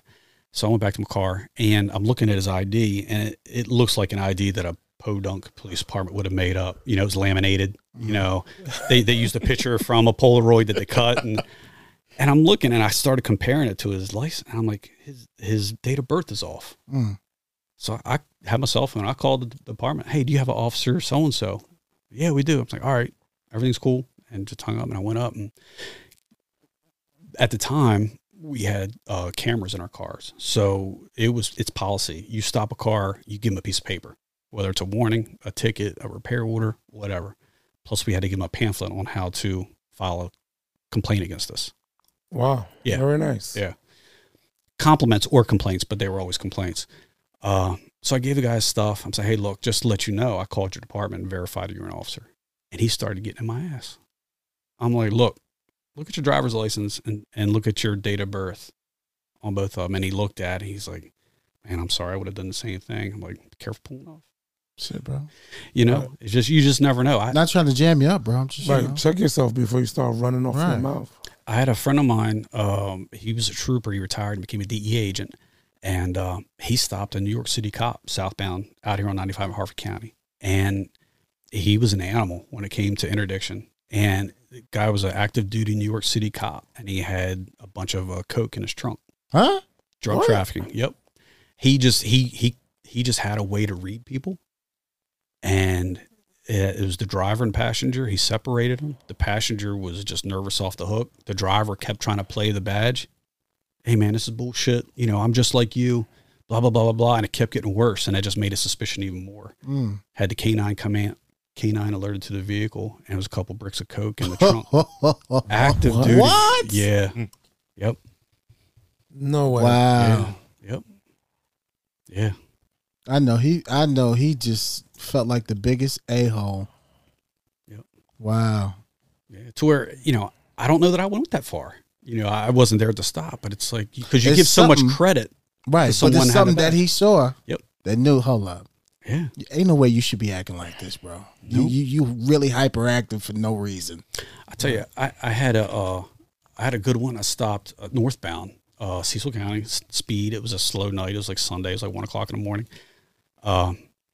It was a newer model Mercedes, North Carolina tags, University of Duke tags. Nice. And the passenger side approach. Blue Devils. Guy was by himself, 60, 61 years old, didn't own the car, had a New Jersey license. And say his name was Mr. Wilson. I was like, Mr. Wilson. I'm like, it's a beautiful car. You know, whose is it? He's like, oh, it's a friend of mine's. That's all right. What's his number? And he had a hard time. He couldn't give me a telephone number. I'm like, it's about $120,000 Mercedes, you know? I'm like, all right, I'll give him a bite of the apple. Now I'll give him a break on that. I'm like, he gives me his driver's license and I'm looking at it. And this was back in 2002, 2001. And it was signed in blue ink. And MVA's always used black ink pens. So I'm like, what's your social security number? So he gives me his social security number. I'm like, do you have anything else in your wallet with your name on it? And, you know, you get up in the 60s, you know, your pops, he pulls out his wallet. You can't barely close it. Right. You know what I mean? He's got coupons in there. He's got pictures of his kids. Right. He's got $2 bills. He's got AAA cards from 77. Pops is all over. He's like, no, I don't. And he didn't even look in his wallet. He's just holding it. And it looks like a taco, you know? Right. Filled. Everything filled. I'm like, sir, what about a health insurance card? Something. No, I don't have anything. I'm like, son of a bitch. So at the time, back then, the first 3 digits of your social security number tell you what state the social security number was issued in, what state you were born. Right. Right. So I was like, where were you born at? And he said, I was actually born in New Jersey. I said, okay, is that where you live at now? He's like, no, I'm actually living in North Carolina. Well, his social was from North Carolina. So I had, you know, the owner of the vehicle wasn't there. He couldn't give me a telephone number, so I could confirm that if he could legally have the vehicle. He had a suspicious ID, and he could provide me nothing else. So I got him out of the car, and I'm like, look, I don't think this is who you are. I said, Mr. Wilson, I don't think this is your name. If it is your name, it's not your date of birth. And he didn't put up any type of fight or anything. So I said, you're under investigative detention right now. That's it. And what that means is I'm going to detain you. And until I can figure out and satisfied with who you are, then, you know, you're good to go. He's like, yes, sir. All right. Put him in cuffs. No issues. Take him to the barrack, fingerprinted him, faxed his fingerprints to FBI. And he wasn't in the cell for 2 minutes. He starts knocking on the door. So I get in there. Yes, Mr. Wilson, how can I help you? And that's how I talk to him. Whatever. You know, it's a game. He's like, that's not my real name, trooper. I'm like, I got that. So he gives me his real name, date of birth, and he was the last person out of a 12-person drug indictment out of North Carolina for a big cocaine trafficking ring. And he had been wanted for like 5 years. Oh. And we finally got him. And I just did a simple criminal investigation report on it. It's very simple, you know, because I ended up taking him to the commissioner with a warrant, and I was done with him because I never found anything illegal in the car. I found some duct tape, but I didn't find a compartment or any type of weapon or anything, no drugs. So about 5 months later, I get a federal subpoena to go to Raleigh, North Carolina. Wow. And I'm like, what in the hell is this? For Pops. For Pops. And they wanted me to bring down my report, and I kept his fraudulent license. I stapled it inside the folder. I took everything down there, and I ended up testifying in federal court down in North Carolina about this traffic stop and how I identified him and all that. And it's pretty interesting. That's the kind of stuff you get involved in. It's great investigative work. It was fun. Yeah. You know, it was fun because you get everything out there. You get that. You know, untaxed cigarettes to drugs to guns to money. Everything. People that are wanted, you know. Everything's in the car stop. Everything. Everything. And they say that there's nothing in the car, but everything comes through cars. Let alone. No. What they say is, not that I know of. Right. Is there anything in the car? Not that I know of. Just like when you ask, have you ever been arrested before? And you already ran a criminal history check on them. Right. Like, nope. And you're like, come on, man. You know. Wow. Has anybody ever put handcuffs on you? Right. And actually taking you to the precinct and fingerprint. Oh yeah, but that was a while ago. Yeah, sure. Okay. Well, amazing. Good times. Phenomenal storytelling. Yeah, it was good times. Some not so good times. Some not so good. The worst one I had was I had a woman try to commit suicide in front of me. Oh wow. And I don't know if you ever been up on the to side of the road. Yeah, Interstate 95. Up there by the Tidings Bridge, the bridge that connects Harford County and Cecil County. I don't like that bridge. You should handle an accident out there as much as it shakes. But oh my God, I was heading home one day, and I was a trooper, and I saw a car that was broke down on the southbound side of the bridge, and it was 3:30 in the afternoon. It's an older lady. She was standing outside of her vehicle, so I pulled over, and I had already passed her, so I had to back up. And as I'm backing up, I'm watching her in my rearview mirror because she's kind of standing close to the side of the road. And as I'm backing up, she's watching me, and she looks at the traffic coming south, and then she'll turn, she'll look at me, and then she'll look at traffic. And I'm like, what in the world is she doing? Right. You know, she's standing pretty close to the roadway. So I get my car into park, and I'm in a marked car. She knows who I am. Red, blue lights, you know, state trooper down the side. And I open my door up, and I step 1 foot out, and I look at her, and here comes a tractor trailer in the slow lane. And she jumps right out in front of the tractor trailer. Yeah. The whole left side of her body took the impact. Boom. What? And she flew about 30 feet, landed not too far from me. I'm like, holy shit. What Did I just see white? Yeah. And I immediately got on the radio, called for aviation to get her flown to shock trauma or Christiana, whichever one, you know, medical board want to take it to. But she was a mess. Broke every bone in her left side of her body. I bet. She had a hole in her skull, and it's like, damn, you know. Tractor trailer driver, he shit his pants, you know. I mean, I'm sure he did. He couldn't do anything. He filled up the whole seat too. Yeah, exactly, exactly. And so she ended up getting flown out. And did she make it? I went to work the next day, and I had a message to call this gentleman. Lived in New Jersey. I never heard him before, so called him, and it was the victim's brother. Wow. And identify myself, and he's like, Trooper, I just want to thank you for saving my sister's life. Wow. And I'm like, what happened? He's like, well, she was going to jump off the bridge. When she saw you. And she saw me, and she panicked, Yep. and she just jumped out in front of the tractor trailer. She saw the tractor trailer, she said, fuck it, I'm going to go out this way. Yep. Wow. See, and people would never believe these stories, boy, let me tell you. And they think that's not trauma. It's trauma that we see. And that's every day. It's always something. It's your job. It's your job. You know, you see people die in accidents. You know, you see people that are battered, you know, and it's like, if I'd only been there beforehand or whatever. And that was the one time I was there beforehand, even though, you know, what happened. But luckily it was a tractor trailer that hit her because her whole body took the impact. Right. If she would have got hit by a passenger car, she would have broke her leg. She would have flipped over. Right. And then another car probably would have, Yeah. but it's just crazy. It is. Trooper Ray, the myth and the legend, baby. That's right. It was good times. I bet it was. Well, listen, bro, we appreciate you coming on tonight. Absolutely. Phenomenal story. That was awesome. Triple C. I tell you, I got one more quick one. Mm-hmm. I wasn't directly involved in it, but my partner was. We were working night shift, and it was September 9th, 2001. I get chills just talking about it. Myself and another trooper who is still on the job, except he is a assistant bear commander right now. We're working speed enforcement, Interstate 95, midnight, 1 o'clock in the morning, and we're working a tag team. And he stopped the car for speeding, ran the guy, everything come back okay, let him go. 2 days later, September 11th happened. Don't think anything of it. FBI shows up at our barrack and calls this trooper in. And they want the video videotape out of his car and his ticket book. He stopped one of the terrorists. Oh, shit. No way. Yes. Shut up. Yep. He stopped one of the terrorists for speeding, and they found the rental car abandoned at, I think, the New Jersey airport. There was a rental car involved. And they found his ticket in the glove box. And it was one of the terrorists that was on the plane that went down to Pennsylvania. Wow. Yep. That's insane. Isn't that incredible?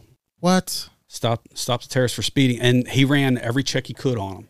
Couldn't get And nothing. Nothing. And Wow. he said that the trooper said, my buddy said that the guy wasn't nervous or anything. Just lay back. Yeah. There you go, sir. I guess he knew he didn't have to pay it. He knew what was happening. He knew he wasn't going to be here too much longer. Yep. Wow. Yep. But crazy. the FBI took his ticket book because they wanted to fingerprint it. Right. Because back then you had to sign your ticket. So we would actually hand them our ticket book. They would hold the ticket book and sign it, and then we'd tear off, 3 Right. copies, whatever, hand it to them. And they found the ticket. The ticket number. They wanted that book. Yep. Wow. You've been saving that one, bro. That was That was the hit my diamond right heart. there. That hit my heart right there. Bro. That's the cherry on top. Yeah, you've been Can't saving show it. like that. I've known this guy for a minute, man. So these other ones I've heard, but this one, that was fresh. And it's just that trooper, I have so much respect for. I mean, he was a Marine. He's got a beautiful family. He was in K-9. He made some awesome stops in his career, and it's like I to put myself in his shoes and to live with knowing that, just knowing how I would feel that I had that guy in my hands. Right. Sucks. I mean, but you don't know. You don't know. You investigate as much as you can. Absolutely. You get what you can out of that stop. But by Everything law, you can. yeah, by You couldn't law. detain him for no reason. You don't have a crystal ball. No. Nope. Right. Okay. Nope. But yeah. Wow. Yep. Never talked to him about it. But that's like the DC snipers. They got caught because they got a Baltimore City citizen contact form. Yeah. Yeah. Trucker ended up finding him, and that was one of the scariest details I was on. I bet. I was driving down. I only had to go down twice, but I had to go down Montgomery County for 2 8-hour shifts and sit in a marked car in a parking lot of elementary school and hope I didn't get shot. Right. But we were there looking for the DC sniper. Yep. Yeah. This job, boy, let me tell I'll you. tell you. Yep. But, how many people can say they done what you've done or what you've done in your career? What you've done. Absolutely. I'm just thankful that I'm still here. Absolutely. I'm a 2-time cancer survivor. I survived. Wow. I survived state police. Fuck cancer. 2 divorces. Right. 2 divorces. So hey, every day I can wake up and put my feet on the floor. And keep it trucking. Yep. Yo, this is the Diamond episode, bro. Oh, I don't know about that. Diamond. Triple C. I ain't got nothing. I appreciate you Can guys you- having me on.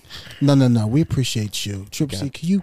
I got something special for him, Yeah, bro, because I've been waiting to play this song. Yeah, but just play it, please. Please, just please. All right. Ladies and gentlemen, I got nothing more to say. The mic is hot. He said it all. It's on fire. He said it all. Listen, there's nothing more to say. What stories? Amazing. Would you mind coming back? I'll come back. Absolutely. Please come back. Because I know you got more stories. Word. I don't know. I have to go back in my way back box to. It'll come out. But ladies and gentlemen, it's episode 46. I'd like to thank my brother Trooper Ray for coming through, displaying phenomenal storytelling of the real life things that we go through in law enforcement. It don't get no better than tonight. From on the road, that's the different perspective. From the highway. From the highway patrol. 95, the most infamous, most famous corridor for drug trafficking. For 95, baby. For if you want to go to Disneyland, for right, everything happy, everything sad. What's up? Wow. And with that being said, it's episode 46. We love you. We appreciate you. Keep tuning in. Dre, you got anything? Shout out to T Brax, MSP. He was around when our brother got hit. Absolutely. He was around. Triple C. Yo, shout out to everybody out there. Shout out to our guy, Caribbean Tiger, man. One love to you. You know we've been texting, man. You know we love you. Can't wait till you get back on your feet. Absolutely. All right. Everybody be safe. Peace and love. Peace and love. We'll see you next week.